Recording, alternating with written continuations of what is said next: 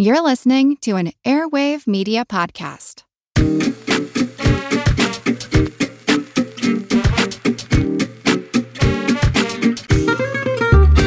William Wordsworth wrote no fewer than 523 sonnets over the course of his career. By comparison, the second most prolific romantic sonneteer was Keats, with a paltry 67. Two of Wordsworth's best-loved efforts in the form are both Petrarchan sonnets with the same rhyme scheme, written in the same year, published in the same volume. Yet their messages, at least at first blush, are fundamentally opposed. One admires London's cityscape and establishes a truce between the trappings of human innovation and the untouched features of the natural world, while the other laments a developed, industrialized, disenchanted England. How might we reconcile Wordsworth's two minds on city life? What characterizes his so-called pagan creed? And must devotion to an ideal alienate us from the tune, however discordant, of our own age? Today we're discussing Wordsworth's Composed Upon Westminster Bridge and The World Is Too Much With Us. This is Erin Alonic. And this is Wes Alwan. And you're listening to Subtext. So Wes, Wordsworth's first published poem, it turns out, is a sonnet that he published in 1787. And then for about 14 years, I think, he didn't write any sonnets. So the 523 came, well, I guess 522 of them, or 21 of them, because I think there might have been one other early sort of juvenilia sonnet effort. So 520 plus came after 1801. And I guess this sudden resurgence of interest in the sonnet happened when he and his sister Dorothy were sitting around, I think, at Grasmere, and happened to open up a volume of John Milton's sonnets, and Wordsworth was rapt and suddenly decided to write almost, a whole volume's worth of his 2-volume poetry collection from 1807 in the sonnet form, which I think is so odd. It's so interesting that he then just went straight into it and then wrote over 500 of them. Wow, that's amazing. Sonnet fever. That's right. Have you experienced that? Have you gone through a sonnet phase? I did. I'm thinking about sonnets a lot right now because I actually am in a workshop where we were assigned a sonnet this week. And apparently I've discovered it's one of those things I can do when it's not assigned to me. I write a lot of sonnets, or have in the past, and I've had people also sort of prescribe sonnets to me. I remember when I was first getting into writing poetry, I had a semi-mentor figure, this older woman I knew who was a very accomplished poet, who said, if you want to be a poet, you should write a sonnet a day. And that's how you learn to write poems.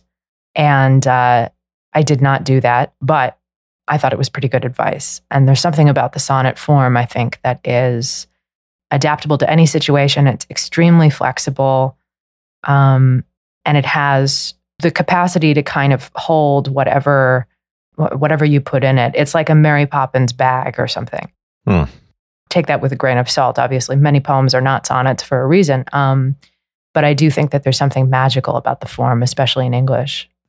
Why did you pick these two? So we just got done with Tintern Abbey, which we did as a 2-parter, and then you suggested that we do these 2 sonnets as a 3rd Wordsworth episode. Why these 2 in particular?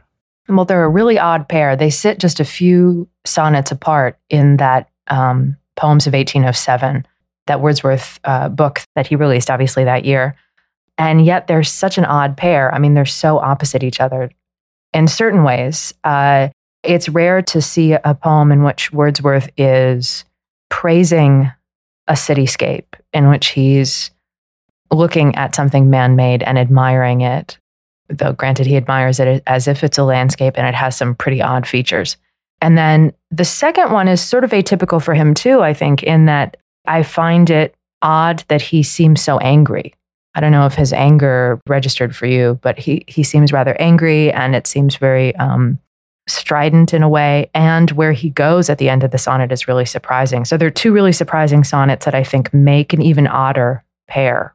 And we could have done any number of his sonnets from that volume. Like there's London 1802, in which he directly addresses Milton's legacy in England, and you sort of see this burgeoning conservatism really at that point, in which he longs for an older and quote unquote more authentic England, which would have been really interesting. But I just think these two together are such an interesting dichotomy, and yet they kind of wrap around into each other as well, I think. Yeah, I think they go very well together. And Composed Upon Westminster Bridge is a surprising poem for me because he's praising the city, right? And he's doing it as if the city were a natural wonder.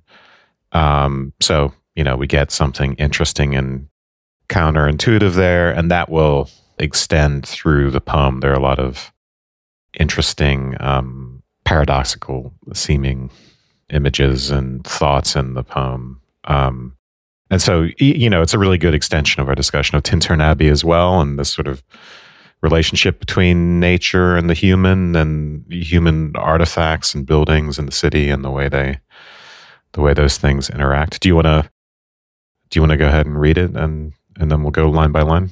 Sure. Composed Upon Westminster Bridge, September 3rd, 1802. Earth has not anything to show more fair. Dull would he be of soul who could pass by a sight so touching in its majesty. This city now doth, like a garment, wear the beauty of the morning. Silent, bare, ships, towers, domes, theaters, and temples lie open unto the fields and to the sky, all bright and glittering in the smokeless air. Never did sun more beautifully steep in its first splendor valley, rock, or hill. Ne'er saw I, never felt a calm so deep. The river glideth at his own sweet will. Dear God, the very houses seem asleep, and all that mighty heart is lying still. Very nice. So Earth is not anything to show more fair. Wow, that's a pretty extreme statement. So very clickbaity, Wordsworth. Yeah. Interestingly, it's not anything. It's not any and thing are not together there, but anything. Mm-hmm. We are going to be given an ode to the city in a way. And the way it starts, it seems as if the city is something like a natural wonder, right? It's just another of the things, of the sublime things that one might appreciate in nature, which is obviously counterintuitive because the city is something that's made by human beings. It's human unnaturalness and artifact making at a very large scale. And then the other thing is it's industrialized and cramped and filled with work and drudgery, dirty, maybe crime-ridden, all the ills that city suffers from. So we have to figure out how it is that, as it'll become clear in this poem, how it is one might try to treat the city as if it were somehow another one of the things of nature. I was reminded of Green to the Very Door in Tintern Abbey. The way he can treat human products and dwellings and so on as integrated into the natural landscape or overrun by the natural landscape, something like that. Sure, yeah. Well, even before we have to figure out how he's going to treat the city, he really buries the lead. I mean, we don't understand that this is a city even until line 4, right? I mean, I suppose the title is a clue, but Wordsworth is famous for being places and thinking of other places. So he could just happen to be on the bridge and thinking of something else. And so we really don't get what it is that he's looking at. He really could be describing anything. What is this sight? What's this thing that's so fair that you'd have to be an idiot not to see its beauty? I think earth there, as you suggest, is a strange word because he is emphasizing a kind of scale which seems extreme. And fair is also an odd word, as if he's saying, let's be fair, let's give this sight its due. There's, I think, the suggestion of fairness within that word and in its other sense. And also notably, it's not beauty. Yeah, so there's something about, fairness is, maybe Wordsworth would argue against this, and maybe he did argue against this in Tintern Abbey, but fairness is not something that we associate with nature in its second sense that I'm kind of suggesting, right? Yeah. And so there's the trappings of civilization that he's admiring and the things like justice and fairness that we get when we live in a city with other people and have to contend with others. So Yeah, that's interesting. I hadn't thought of that double meaning. Yeah. Yeah, and then in the second line, dull would he be of soul who could pass by a sight so touching in its majesty. So he's, again, he's suggesting, I think, that he really should admire this. You know, he's by himself and is sort of talking to himself here. And the dullness, I think, in the second line is really contrasted with like the images of brilliance and the glittering quality of the city in the later part of the poem. Yeah. This is interesting too. You know, it's as if he's sort of chastising himself, maybe. At least I read into it that way, because anytime that Wordsworth is admiring something man-made, I think that he must be kind of forcing himself to.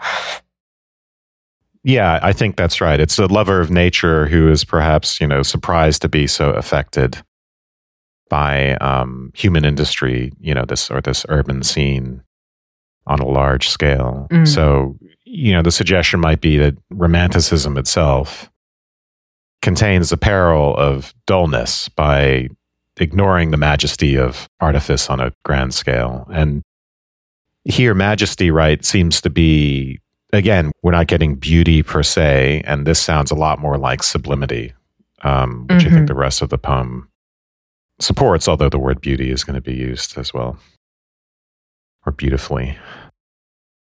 And that's, the sublime is something usually reserved for nature, right? It's grand in scale and beautiful, but dangerous, and it reveals one's smallness. It's dangerous in a way, but it's also, as Kant thought, we can appreciate it because we're not really in danger, but it's still evocative of something terrifying and dangerous. And so, the typical examples of that are cliffs and the ocean and lightning and just these large, scary natural things. So to treat the city as an instance of sublimity, if I'm right in reading majesty that way, is a really interesting way to look at this. So yeah, I think you're right. And that makes touching even odder to me, because it strikes me as odd.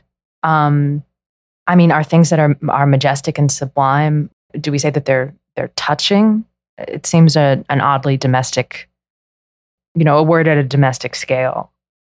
I mean, literally taken, the whole idea of majesty and the sublime is something that seems out of our reach, right? Yeah, I think this is one of the many paradoxes of the poem, which is that by the very end of it, it's almost like when he talks about the houses seeming asleep and the river of its own sweet will gliding, it's almost like he's looking at a sleeping child or something, It's almost like this is very quaint. And so you get this mix, I think, of its grandness and its scale with these words like touching. It could argue against my reading, obviously, but it could also just be an interesting tension. No, I think you're right. I mean, there are so many paradoxes, like the idea of, I remember trying to explain this to my students, the idea that the city is like a person wearing clothing and yet it's bare at the same time. Apparently Wordsworth thought of revising that later on because some lady in London complained about that contradiction, but it's a really great contradiction because the idea that the city wears the beauty of the morning like a garment. So we get two ways in which the city is sort of integrated into the natural environment. The first part of it is more temporal. It's like the city is integrated into the diurnal rhythm of the day. And we're going to get some explanation of the majesty of the city in terms of its silence, the fact that it hasn't really woken up yet, which is really important because we can imagine that the city while awake would not have the same majesty, right? And once it starts producing smoke, which we find out it's not producing right now, which would be the garment of the active city. So here it's clothed in nakedness, paradoxically, right? So the beauty of the morning and the sky, it's wearing the natural like a garment, but to wear the natural like a garment just is to be naked. And there's even more to that because, right, the garments are a form of artifice and they are, in a way, the original form of artifice, right, with Adam and Eve, right? The first technology is the technology that covers up one's naked body once one becomes aware of that, even if it's just a leaf, right? Mm-hmm. And the only artifice involved is taking it from the tree.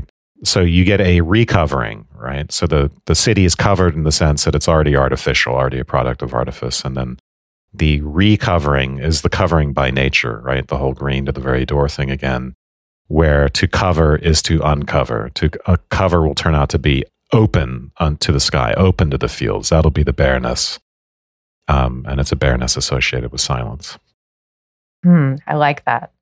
I think, I don't know if you're giving Wordsworth too much credit, because if he wanted to edit it, he must not have been thinking about it. No, yeah, but... Yeah, but it's a subliminal genius that he has. Yeah, my authorial intent is it's not irrelevant, but it's not everything. Of course. So, but yeah.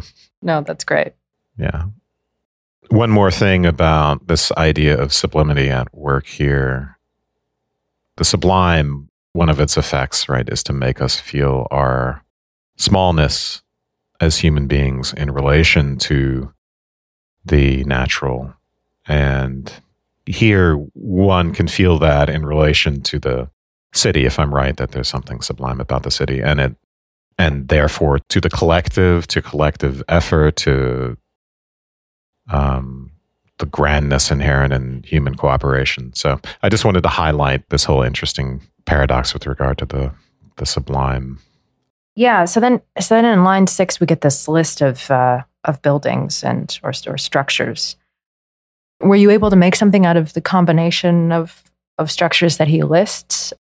I suppose we have ships, so we have this idea of the merchant life of the city, or communication with the outside world, and sort of the same thing for towers, which could be, towers related to churches or related to having a vantage point to military, over one's territory, military stuff, right? Yeah. Military, and domes are pretty. They're pretty multivalent too in what they might suggest. I mean, they could belong to the theaters or the temples, or a sort of administrative building, or some kind of court building, or some other municipal building.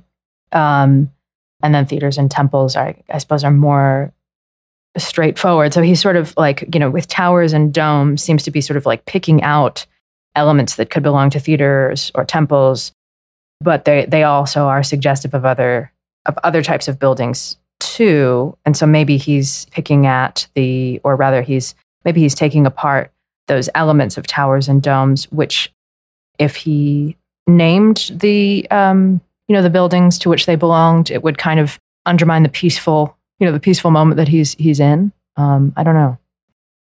Yeah, I think that's a good point. I'd be inclined to read this as, ships, commerce, towers, military, domes, administrative, city, legal stuff, theaters, entertainment, temples, religion. So you get all these different functions associated with human cooperation that have physical embodiments in the city that are observable, right? And concrete. And also not just concrete, but stand in a physical relationship to the natural. They are open to the fields and to the sky. And that relationship, again, is that openness, right, goes along with bareness and nakedness, and then also with silence.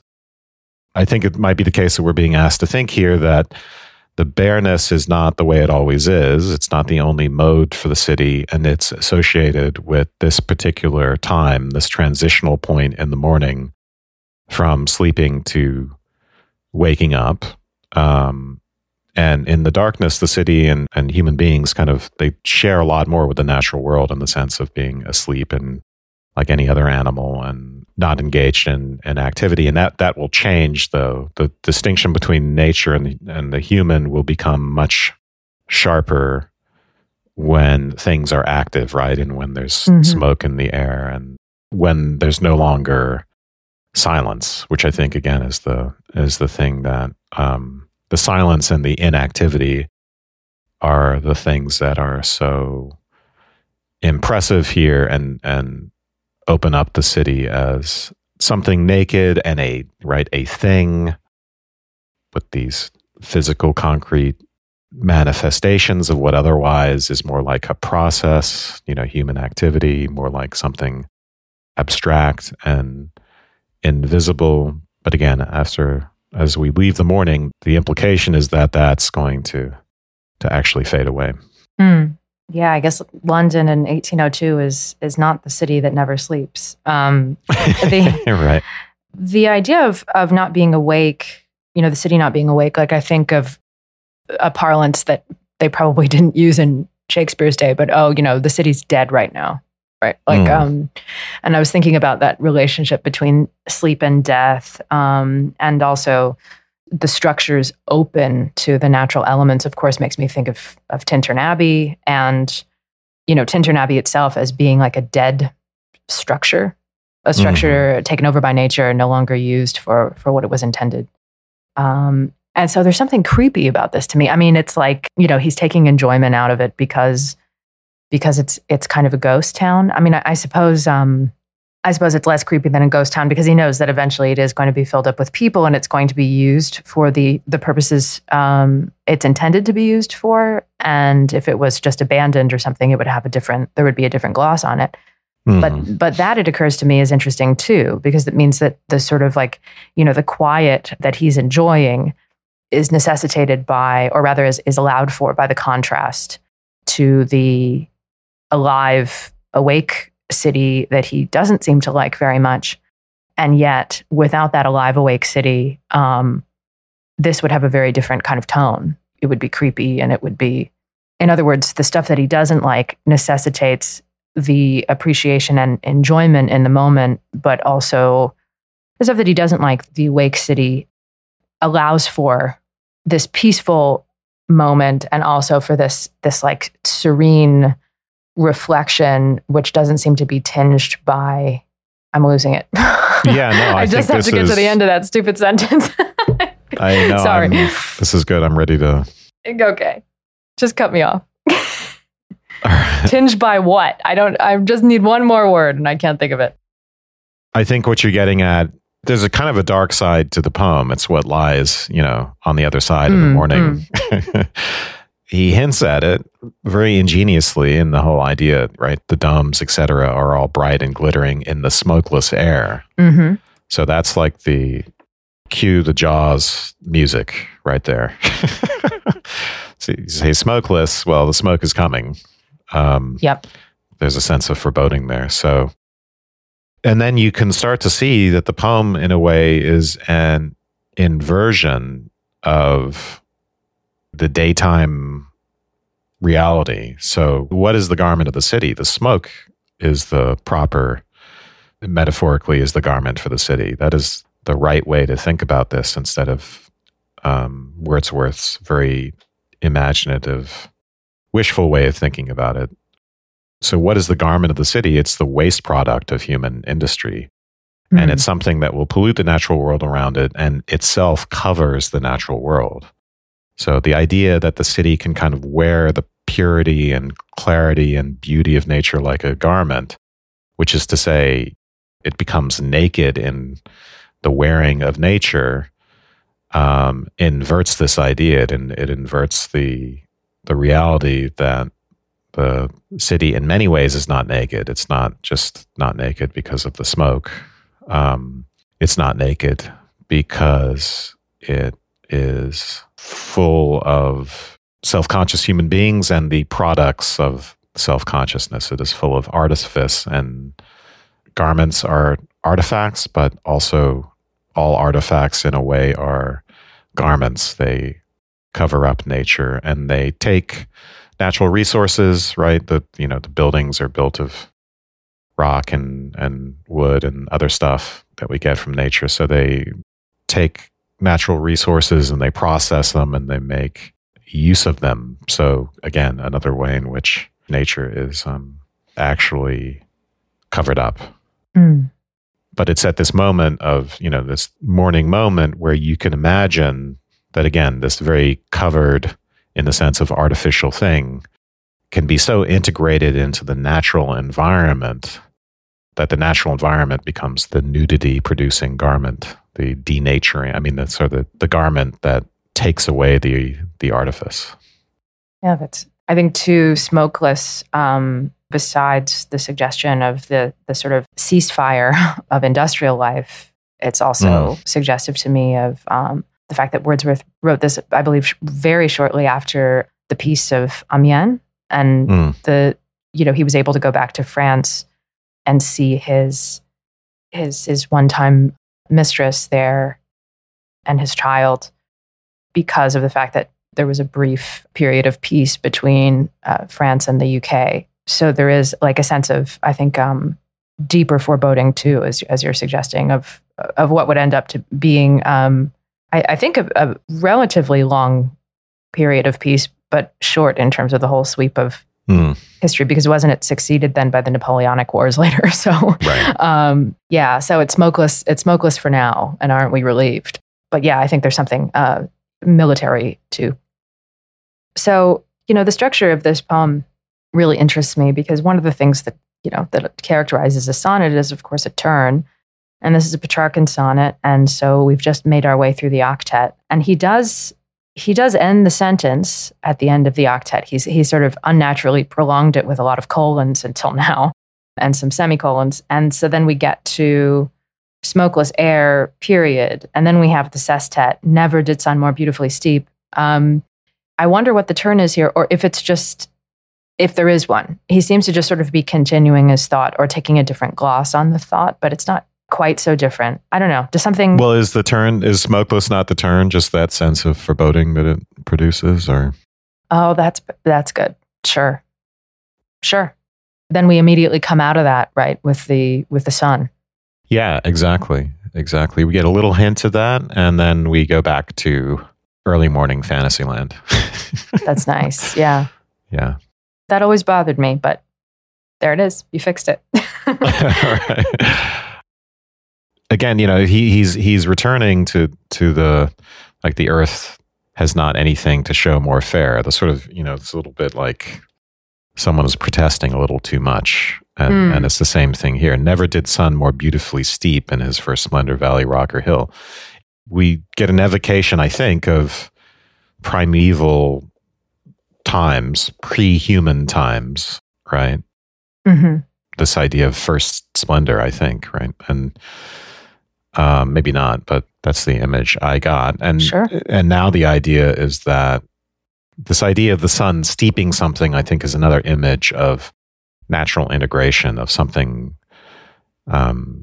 These things of the natural world are in a way integrated with each other, not just by physical contiguity, but by the presence of light. Interestingly enough, you need light to see things as integrated with each other and as beautiful and as all the rest. So this, we might read into it, the sort of the role of God in creation, right? And let there be light, let things come into being. Right.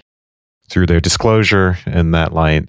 And the steeping accentuates that, right? So it's not just that the light falls on things, but things get soaked in the light. The light suffuses them, and they are all suffused with the same thing, as if it's a sort of fluid substance in which everything is, like an ether, a natural world ether, that everything, you might even treat everything as sort of a vibratory product of that ether, not to get too abstract, but as a wave function of the ether in which everything is steeped, so that light is not just revealing, but light is actually creative. But the startling idea here is that, wait a minute, really? Like, the city turns out to be a kind of completion of the natural, not a departure from the natural, right? If it's better at the natural integration than all these much more obviously natural things like valleys and rocks, then we're asked to see human industry as a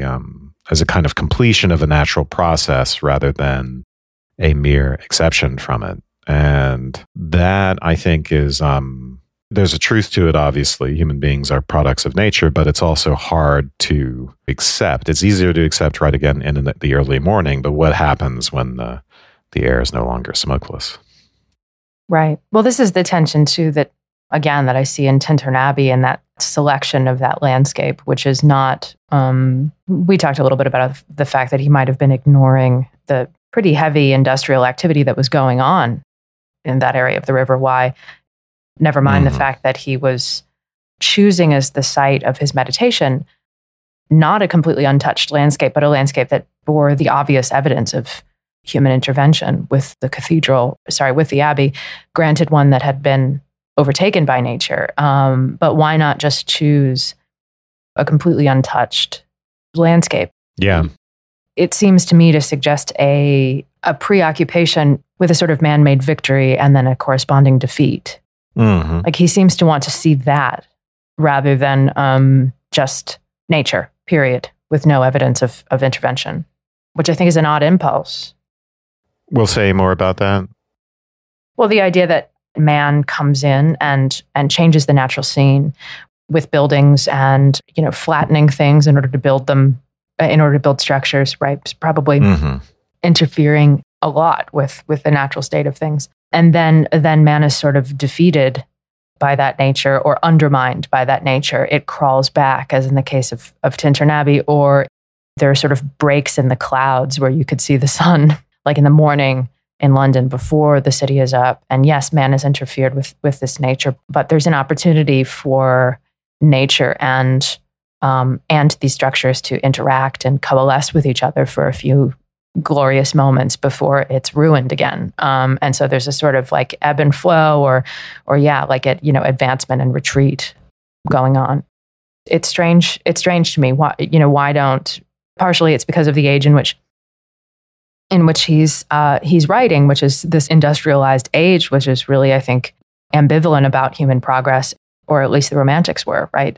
And concerned because of the rapid change in ways of life and quality of life as a result of that. But I do think that, what is he trying to do? Is he trying to redeem human intervention in this way or what? Because I think it's an odd choice. Yeah, I think that's very good. And I think part, perhaps, of the solution to that is the idea that intervention is bivalent. And we saw that in Tintern Abbey as well, right? So there's the intervention of creating structures and the arts and artifice and technology. And then there's the more contemplative intervention. And we'll see this in the next poem as well, I think. There's the more passive intervention of just being self-conscious and conscious of one's environment. And this whole idea in Tintern Abbey, right? The world is half created by us. There's ideas that are evocative of German idealism and the notion that being, there's being as it is in itself, which we can associate with the natural, right? The rock, it's not conscious at all for billions of years, just sitting there by itself, not comprehended by anyone. And then there's the kind of being that comes about through the consciousness of human beings, which is to say, it is being, and perhaps nature, from the Hegelian point of view, fulfills itself in self-consciousness. So it's not just human beings coming to know nature, the natural landscape and the rock, but it is nature coming to know itself through human beings. So nature comes to be not just in itself, but in and for itself. And so being as we comprehend it is also partly a product of our cognitive faculties, of the way something in itself interacts with our eyes and our ears and our brains. And so that the product, the result, is co-produced. And so naturally artificial in some sense. So there's the intervention that maybe pollutes nature, that covers it in smoke. And then there's the intervention that plays a role in creating nature as we know it. And if you zoom out on the Hegelian point of view, then it's God, it's spirit or God's or some super subject's self-consciousness that is implicated in this creation. And human beings, particularly human beings, just sort of partake of it. So I think your idea of the ambivalence is spot on because it's not just factories that are the product of human self-consciousness, but it's the arts, right? It's culture. It's things that we might see as the fulfillment of the natural, right? A landscape painting, is it merely a deviation from the natural, or is it the fact that there can be beings that actually appreciate nature? Can that be its kind of culmination or its fulfillment? So one might treat the city in the same way as something that can be more beautifully steeped than the mere rock before the advent of the human. And, in that same vein, I think it allows for never feeling a calm so deep as the contrast of the bustling city, right? Like the loud noises of human activity, I think, allow for that contrast to be more extreme, which is why he's feeling this incredibly deep calm, because you don't get that kind of calm exactly when you're already in a calm place, right? So it is. Yeah, or when you're just a rock. Right. Rocks are very, very calm, but they can't be as deeply calm as a human being who's That's right. returning from their workday to sit on the rock and contemplate the valley or whatever. Something about the way you said that reminded me of Charlie Brown Halloween. I got a rock. And then we get the river gliding at its own will, presumably because it hasn't been impeded by, I guess dams don't sleep, but traffic. Yeah, that's exactly what I thought as well. But it took me a minute to figure that out. That's a really interesting idea, yeah. And it's not just of its own will, its own sweet will. So what I find interesting here is that the overall meaning of the line is that its will is free in a sense, right? Because it's not impeded just by human traffic. But he doesn't say own free will, own sweet will, which to me is evocative of something innocent and childlike. Yeah. And yet I like that too, because free and sweet, they have that suggestion of the other, the assonance, I think. You can hear the echo of free and sweet. Yeah. It's worth noting that he's anthropomorphizing here the natural world. And I think that's the first time that happens, right? Mm-hmm.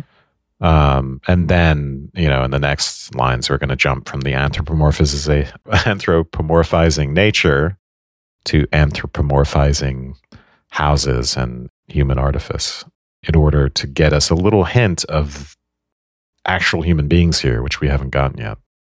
Well, we gotten hints before, but in the final lines of the poem, we get a much more, it's still indirect, but a more direct evocation of the fact that there are human beings here in the city about to wake up. Right. And I think there's something paradoxical in this houses being asleep line too. Well, first of all, I think it's interesting that it does have that chime with sweet and sweet will. I mean, it's not a direct, it's not rhyming with that line, but he has, steep, deep, and then sweet will asleep, as if to suggest that the houses want to be asleep, right? That is their will because of that little chime. Mm-hmm. But the paradox that I see is the fact that, okay, the very houses seem asleep. Well, what would make a house asleep? I assume would be to be empty. And yet people are sleeping in those houses. I was just thinking of just the fact that, that the people are asleep and that there's no activity in them. So if the house were active, if there were bustling, if there were people going in and out and making dinner and working, that would be what it means for the house to be awake. Sure. Yeah, maybe I'm overreading, but it seems to me that the idea of the houses being asleep also suggests a kind of emptiness. But I suppose it could be asleep in a cozy co-mingling with the people asleep in that house as well. Yeah. With the last line we get, and all that mighty heart is lying still. All that mighty heart is interesting. It's a line that takes a second to figure out, right? Mm-hmm. So we get this quick move from anthropomorphizing the river to anthropomorphizing the houses. And now it sounds like he's doing it to the city as a whole. So we go from the river being left alone by human beings to these households, which are So the houses, and that's the one thing he doesn't mention up with the ships, towers, domes, right? And all the rest of it. Mm-hmm. And these are the things that are evocative of families, which is to say communities or proto-cities, right? The very core components or units of the city. And then we suddenly zoom out again and we get the idea that there's a kind of collective heart. I think tell me if you disagree with that the heart of the city is that there's one heart for the city, and in that it's lying still, which kind of straddles the line. And maybe this goes towards your initial reading of Houses, but it straddles a line between merely being asleep and then being dead, right? Because hearts don't normally stop while you're asleep. But what I thought was interesting here is just the movement from anthropomorphizing the natural to doing it to the collective, right? Because it may seem odd to say that we can anthropomorphize the human collective, and we start doing that by doing it to its visible signs, right? The houses. But it's true, because the collective is not itself a subject. It's not itself an individual. The city as a whole only metaphorically could have thoughts and feelings and a heart. And yet somehow human subjectivity is a intersubjective thing. It is written into the collective and in some way as a kind of information. So that's what I took away from that last line.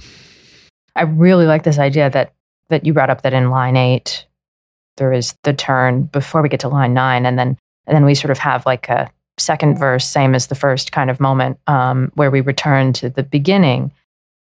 And then we have, at the end, I think the smokeless air, we also end with death again. So I see that as a kind of reprise as well of the idea of smokelessness, or the sort of seemingly benign but potentially creepy implications, which is interesting too, because you're cycling through it's like the poem has 2 life cycles, or goes through the course of 2 days or 2 lifetimes or 2 working days, right? Where the poem gets up and goes through something and then ends in a death, and then gets up and cycles through it again. Yeah. Well, again, there's the ambivalence that you noted. Do we want that heart to lie still forever so that natural beauty can be natural beauty? And the river have its own sweet will, and the smoke not rise above the city? In other words, do we need to get rid of human beings, right? Some people, their worship of the environment and the natural world, it goes so far as to either implicitly or even explicitly sometimes suggest that, well, the earth would just be better off without human beings, who are ultimately just going to destroy it, going to use up all its resources. But on the other hand, if human beings weren't around, there'd be no one to enjoy it in the way that only human beings can enjoy it. So we'd all be rocks. Yep. Well, I mean, there'd be animals, but, they can't. Can they really appreciate nature? No animal's ever going to go to a museum and look at a landscape. I can't even get my cat to recognize herself. No animal is going to stand on the edge of a cliff staring out into the majestic valley with aesthetic feelings, whether they are the beauty of the valley or the sublimity of the valley. It's unavailable to non-humans. I think that my cat takes some enjoyment of nature when she's torturing a vole, but then I can't get her to see her own reflection in the mirror. It's one of my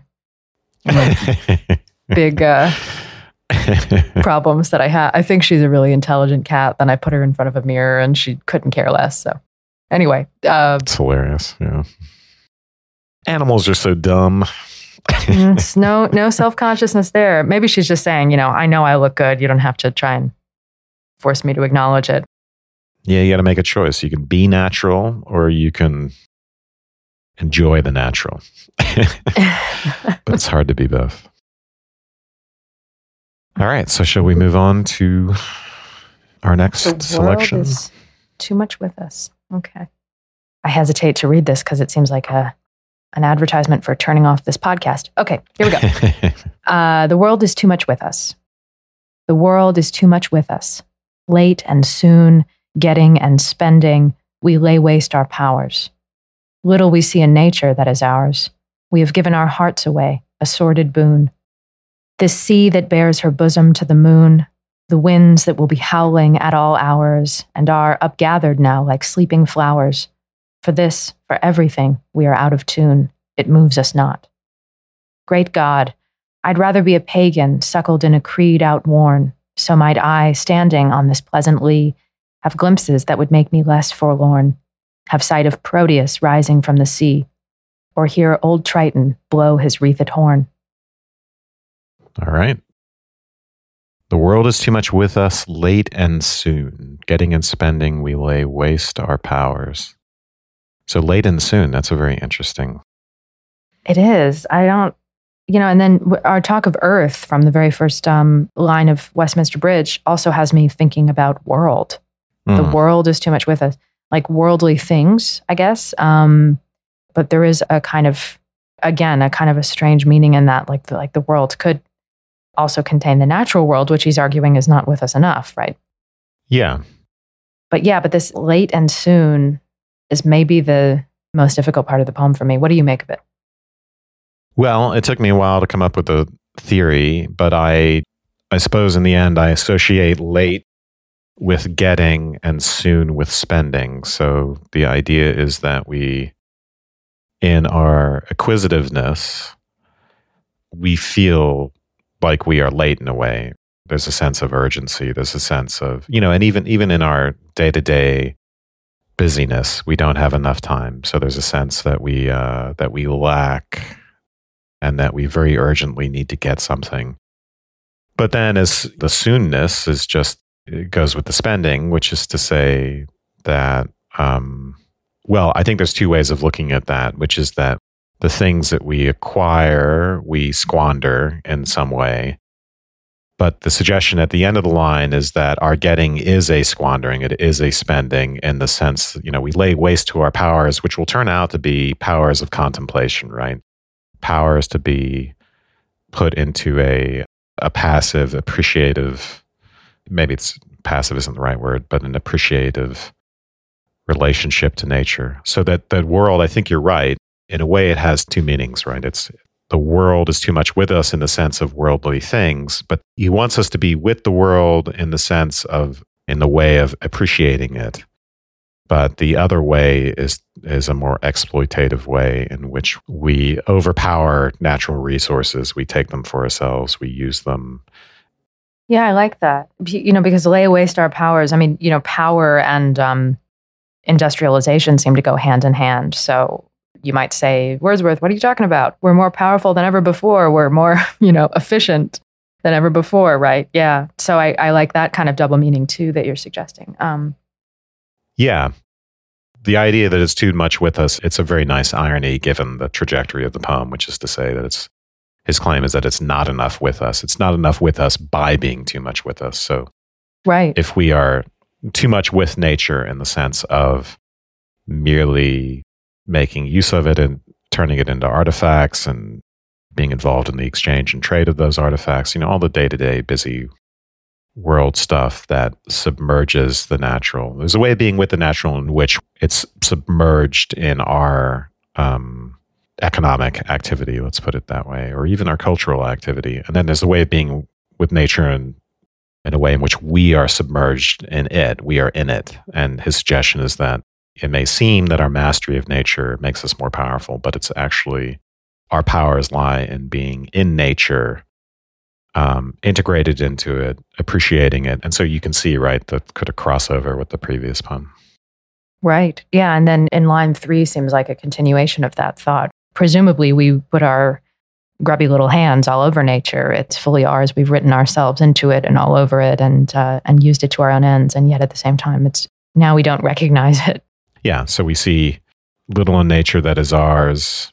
As I think you've pointed out, the paradox here is that we treat nature as if it were ours and that the boon comes from making it ours, mastering it, when in fact, what we squander here, what we lose is the idea that nature is ours and the more contemplative sense. So we lose the riches of nature in the sense that we lose our ability to be focused on it, to enjoy the natural world in the same way. Yeah, and I think there's something maybe of my cat not recognizing herself in the mirror, right? Like we are nature too. So I think like ownership and this idea of looking into nature, and we're supposed to see something that in the Wordsworthian ideal resembles us somehow. Maybe that's the Rousseau in Wordsworth coming out, right? But there's supposed to be something natural in us that we're seeing and recognizing as being a part of us. I guess that's just another way of saying what you've already said. But the line 4, we've given our hearts away a sordid boon. Well, I thought our heart is there and it's just dead. But anyway, Yeah. a sordid boon is really silly sounding. I hate that line. Oh, yeah. I think it sounds awful. But sordid boon is so interesting. I don't have anything to say about it. I just think it's dumb. I might have something to say about that, but only after we read the next few lines. Okay. So, the sea that bears her bosom to the moon, the winds that will be howling at all hours. There's an interesting, at least in line 5, I think there's a really interesting idea of exploitation going on there, perhaps. The sea it's innocent on the one hand, but then at the same time, the moon is sort of using the sea. There's a relationship between the moon and the sea. It's symbiotic. It may even be a kind of a marriage. And yet, at the same time, we know that this is also being exploited by people who are like not letting the river glide at its own sweet will, or are harnessing that power and using it for ill. So am I wrong to read something sort of sexually exploitative that he's trying to get at here? Or am I just a sicko? You're definitely a sicko, but okay. I guess both could be true. I hadn't thought of that. I guess the way I was reading this, I thought, wow, it's really interesting that, I was taking the sea bearing her bosom as like the sea confiding in the moon, which is a really interesting idea because it suggests that the sea could be confessing something, and that it's something that we might overhear, that we might listen to, or that nature might, in a way, confide in us, so that when our loss of powers with respect to nature includes the inability to hear what nature is saying, so that when we ignore nature, it's not just ignoring something inanimate, but it's like ignoring the subjectivity of another person. And the same thing with the winds, right? So the howling of the winds, you could put in parallel, if I'm right, that bearing the bosom is kind of a confiding, then the howling is a complaining. So instead of a confiding, we get this kind of rough complaint from the winds, except that they were howling at night and now they're upgathered, I take it, during the daytime, which this is a beautiful image, but the idea that they were howling at all hours, but now they are upgathered like sleeping flowers. And it's a little unclear to me exactly what that means. Maybe the idea is that the air is calm now, and that the roughness and dangerousness, again, maybe even the sublimity of the howling winds grounds what happens, the peacefulness of the day. And what we do is we take that peacefulness and we reproduce a pseudo sublimity within it in the form of busyness. That's the sordid boon. So we make what otherwise might be sweet and peaceful into something rough again. And we do that because we're ignoring nature, including its dangerous aspects. And so we reproduce a kind of different, sordid form of dangerousness within our civilized environment, or maybe we try to capture it and control it. So that the whole acquisitive urge, which seems like it's, that we master nature, right, in order to get rid of danger. In fact, we undo our own peace, a peace that we might have from nature, because it's a kind of, there's two moments to it. There's the dangerous part, and then there's the appreciative part. And so we lose the capacity to appreciate, which is its own form of danger. And the danger there, right, is it's a spiritual danger. So we get rid of some material dangers, but we put ourselves in spiritual danger. But that's maybe a bit of a reach. Just going back to the sexual part of that, I'd have to think about it, right? I produce such a strong reading now, it's hard for me to... I have to revise it in order to think about the sexual implications of that. And maybe I willfully ignored them. Too dangerous. Right. Well, I don't know. I mean, bosom isn't necessarily a sexy word, but I was just thinking about that, the implied relationship and then the broken relationship that human intervention implies. But I agree with you. I love the sleeping flowers. It's so great. Was that your reading of it as well? Because it's another confusing one. The idea of peaceful, non-windy time that follows the windy time. Right. I didn't have nearly so developed a reading as you. I just think of windmills and then Dorothy falling asleep in the poppies. But but obviously that's not in there. Windmills are, but not poppies and the Wicked Witch of the West. But anyway, my favorite line maybe is for everything we are out of tune. And I was thinking about that. First of all, about what for this refers back to. And then he qualifies it with for everything. So there's this idea, I think, of that brokenness, like between the sea and the moon, or as you're saying, between the howling winds and the lack of wind. There's an out of stepness, or there's a one is not logically leading to the other, perhaps like a kind of a broken, I don't know, a metaphor, a broken natural process that's happening here that's not happening here. It's interesting because I was thinking of this in terms of our, the powers that we've laid waste to, our capacity to appreciate these things and to see them for what they are, maybe. And that includes, right, the sea bearing our bosom and the howling winds and then the upgathering that follows. But here, the way he's putting it, and I hadn't thought about this, is in terms of tuning so that we are not vibrating sympathetically with it, which is an interesting way of understanding the capacity to contemplate and appreciate nature. And there's also not just the vibrating, but the idea that it's playing some kind of music that we're no longer playing. But then there's the complication of how do we know it's out of tune because of our own perception, which is related to this idea of music and of things that only humans can perceive, as you were suggesting, with this idea that we're the only ones who have the capacity to appreciate nature. We're also the ones who've invented this idea of music, and the whole, like, the poem itself is an argument against itself. That's what I see here. The music of the sonnet, the music that the sonnet creates, is very much a studied one, the result of human intervention on language, which is itself a human intervention in the world. And so the idea of tuning and music and all of these things I see as being, he's suggesting that there's a natural music, but you can't kind of suggest that there's a natural music to the world that we shouldn't interfere with and put that in a sonnet, which is, upgathering the sleeping flowers in a way, right? Yeah, again, it's that paradox of the artificial quality of, we want to talk about returning to nature, appreciating nature, but that in itself is a highly artificial thing in some sense. But I was thinking of my sympathetic vibration reading of out of tune. The idea is that, so nature doesn't move us.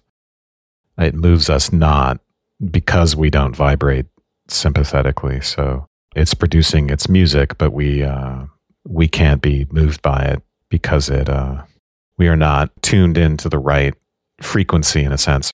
The idea here seems to be that our power is not in the possession of nature, but it's in being part of nature, or in being in a more passive, seemingly passive relationship to nature, being moved by it, right? So our power is not in being movers and shakers, but in our capacity to be moved.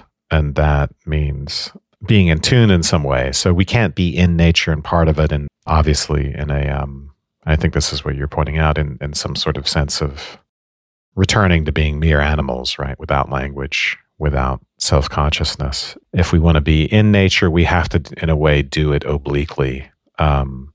We have to vibrate sympathetically. We can't just be in there. Yeah.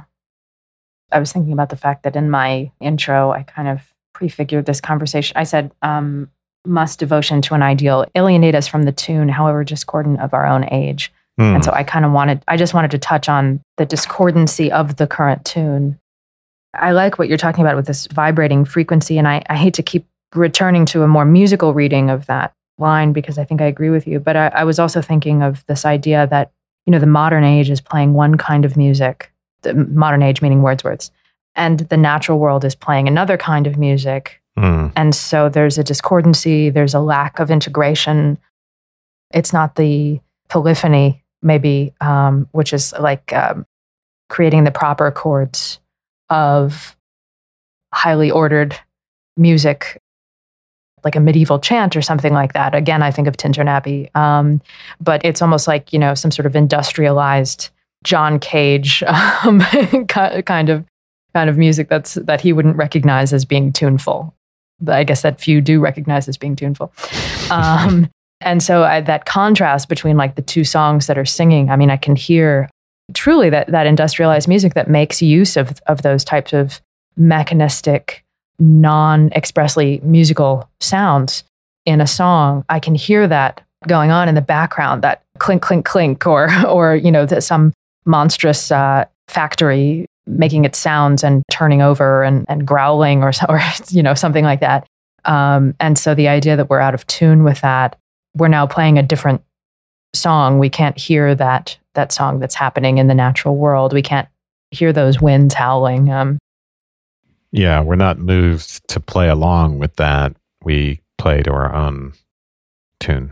Mm-hmm. Yeah. Right. So there's the music, that comes from us and then there's the music that we might participate in that comes from nature. Well, and I think that musical metaphor prefigures the turn and the sestet of the poem, in which he would rather be playing a tune which is maybe out of date, which he knows is not the right tune per se, right in quotes, but which is actually harmonizing with nature. Mm-hmm. And I mean, you can argue that lots of different religions harmonize with nature, but he goes to the pagan creed, and I wonder. So I was going to ask, why does he have to become a pagan?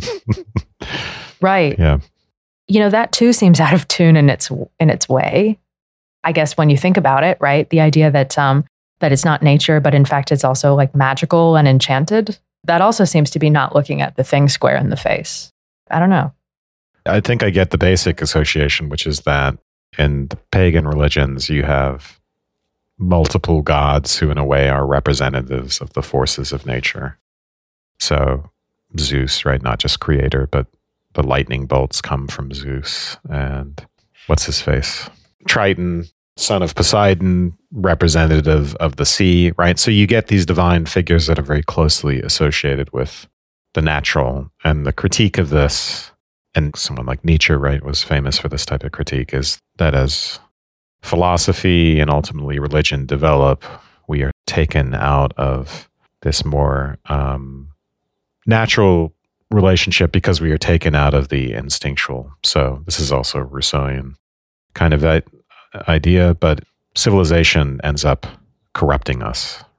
And correlation to that is Christianity, which is very strongly associated with the second moment in civilization, right? So we get the ancient Greeks, and then we get the Judeo-Christian, and the Judeo-Christian is somehow supposed to be corrupting in the sense that it is anti-instinctual. So the wish here is to go back to this more, you still get a relation to the divine, but it seems to be more in line with the natural. I don't know. So that's the basic association, but I still thought it was kind of funny. But, do we really have to do that to get back in tune? Or part of this, I think, is performative, of course. First of all, these are just incredible images. It goes to such a high pitch of rhetoric at the end. I really find it actually incredibly powerful and quite different from his normal happy, relatively sedate kind of tone. So I find it thrilling. And I think that acceleration in the rhetoric is mirrored by the extreme suggestion, which again, I take as being performative. Not that we shouldn't take him at his word, but I think there's something going on with there. You're making me think I've kind of given a little bit of a misreading, because what he's saying is I'd rather be. So he's not saying I need to be in order to get back in tune. But if it were the case that getting back in tune required me going to this extreme, becoming a pagan, then that's what I would do. But that doesn't imply that there aren't more modest measures for getting back in tune. But so what it's there to do is to convey. Yeah, I think you were right to talk about the anger, but he wants us to understand how outrageous it is, or how regretful it is, the depth of that loss, that being out of tune, that being not moved. All right. Well, I think we'll leave it off there. We'll continue our conversation in the postscript. Okay. Great. Thank you. Thank you. And thank you to everyone who listened to this episode. To get ad-free episodes and episodes of our after show, Postscript, please subscribe at patreon.com/subtext. Also, this podcast is part of the Airwave Media Podcast Network. Visit airwavemedia.com to listen and subscribe to other Airwave shows like Food, with former New York Times food journalist and best-selling author Mark Bittman, and Movie Therapy, in which Siskel and Ebert meets Dear Abby. That's airwavemedia.com. Before Shopify, were you wondering, where are my sales at?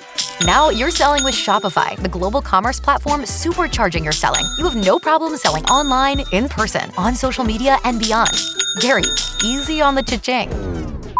Oh, sorry, but my Shopify sales are through the roof. Start selling with Shopify today and discover how millions of businesses around the world use Shopify to ignite their selling. Sign up for a $1 per month trial period at shopify.com/listen. Shopify.com/listen.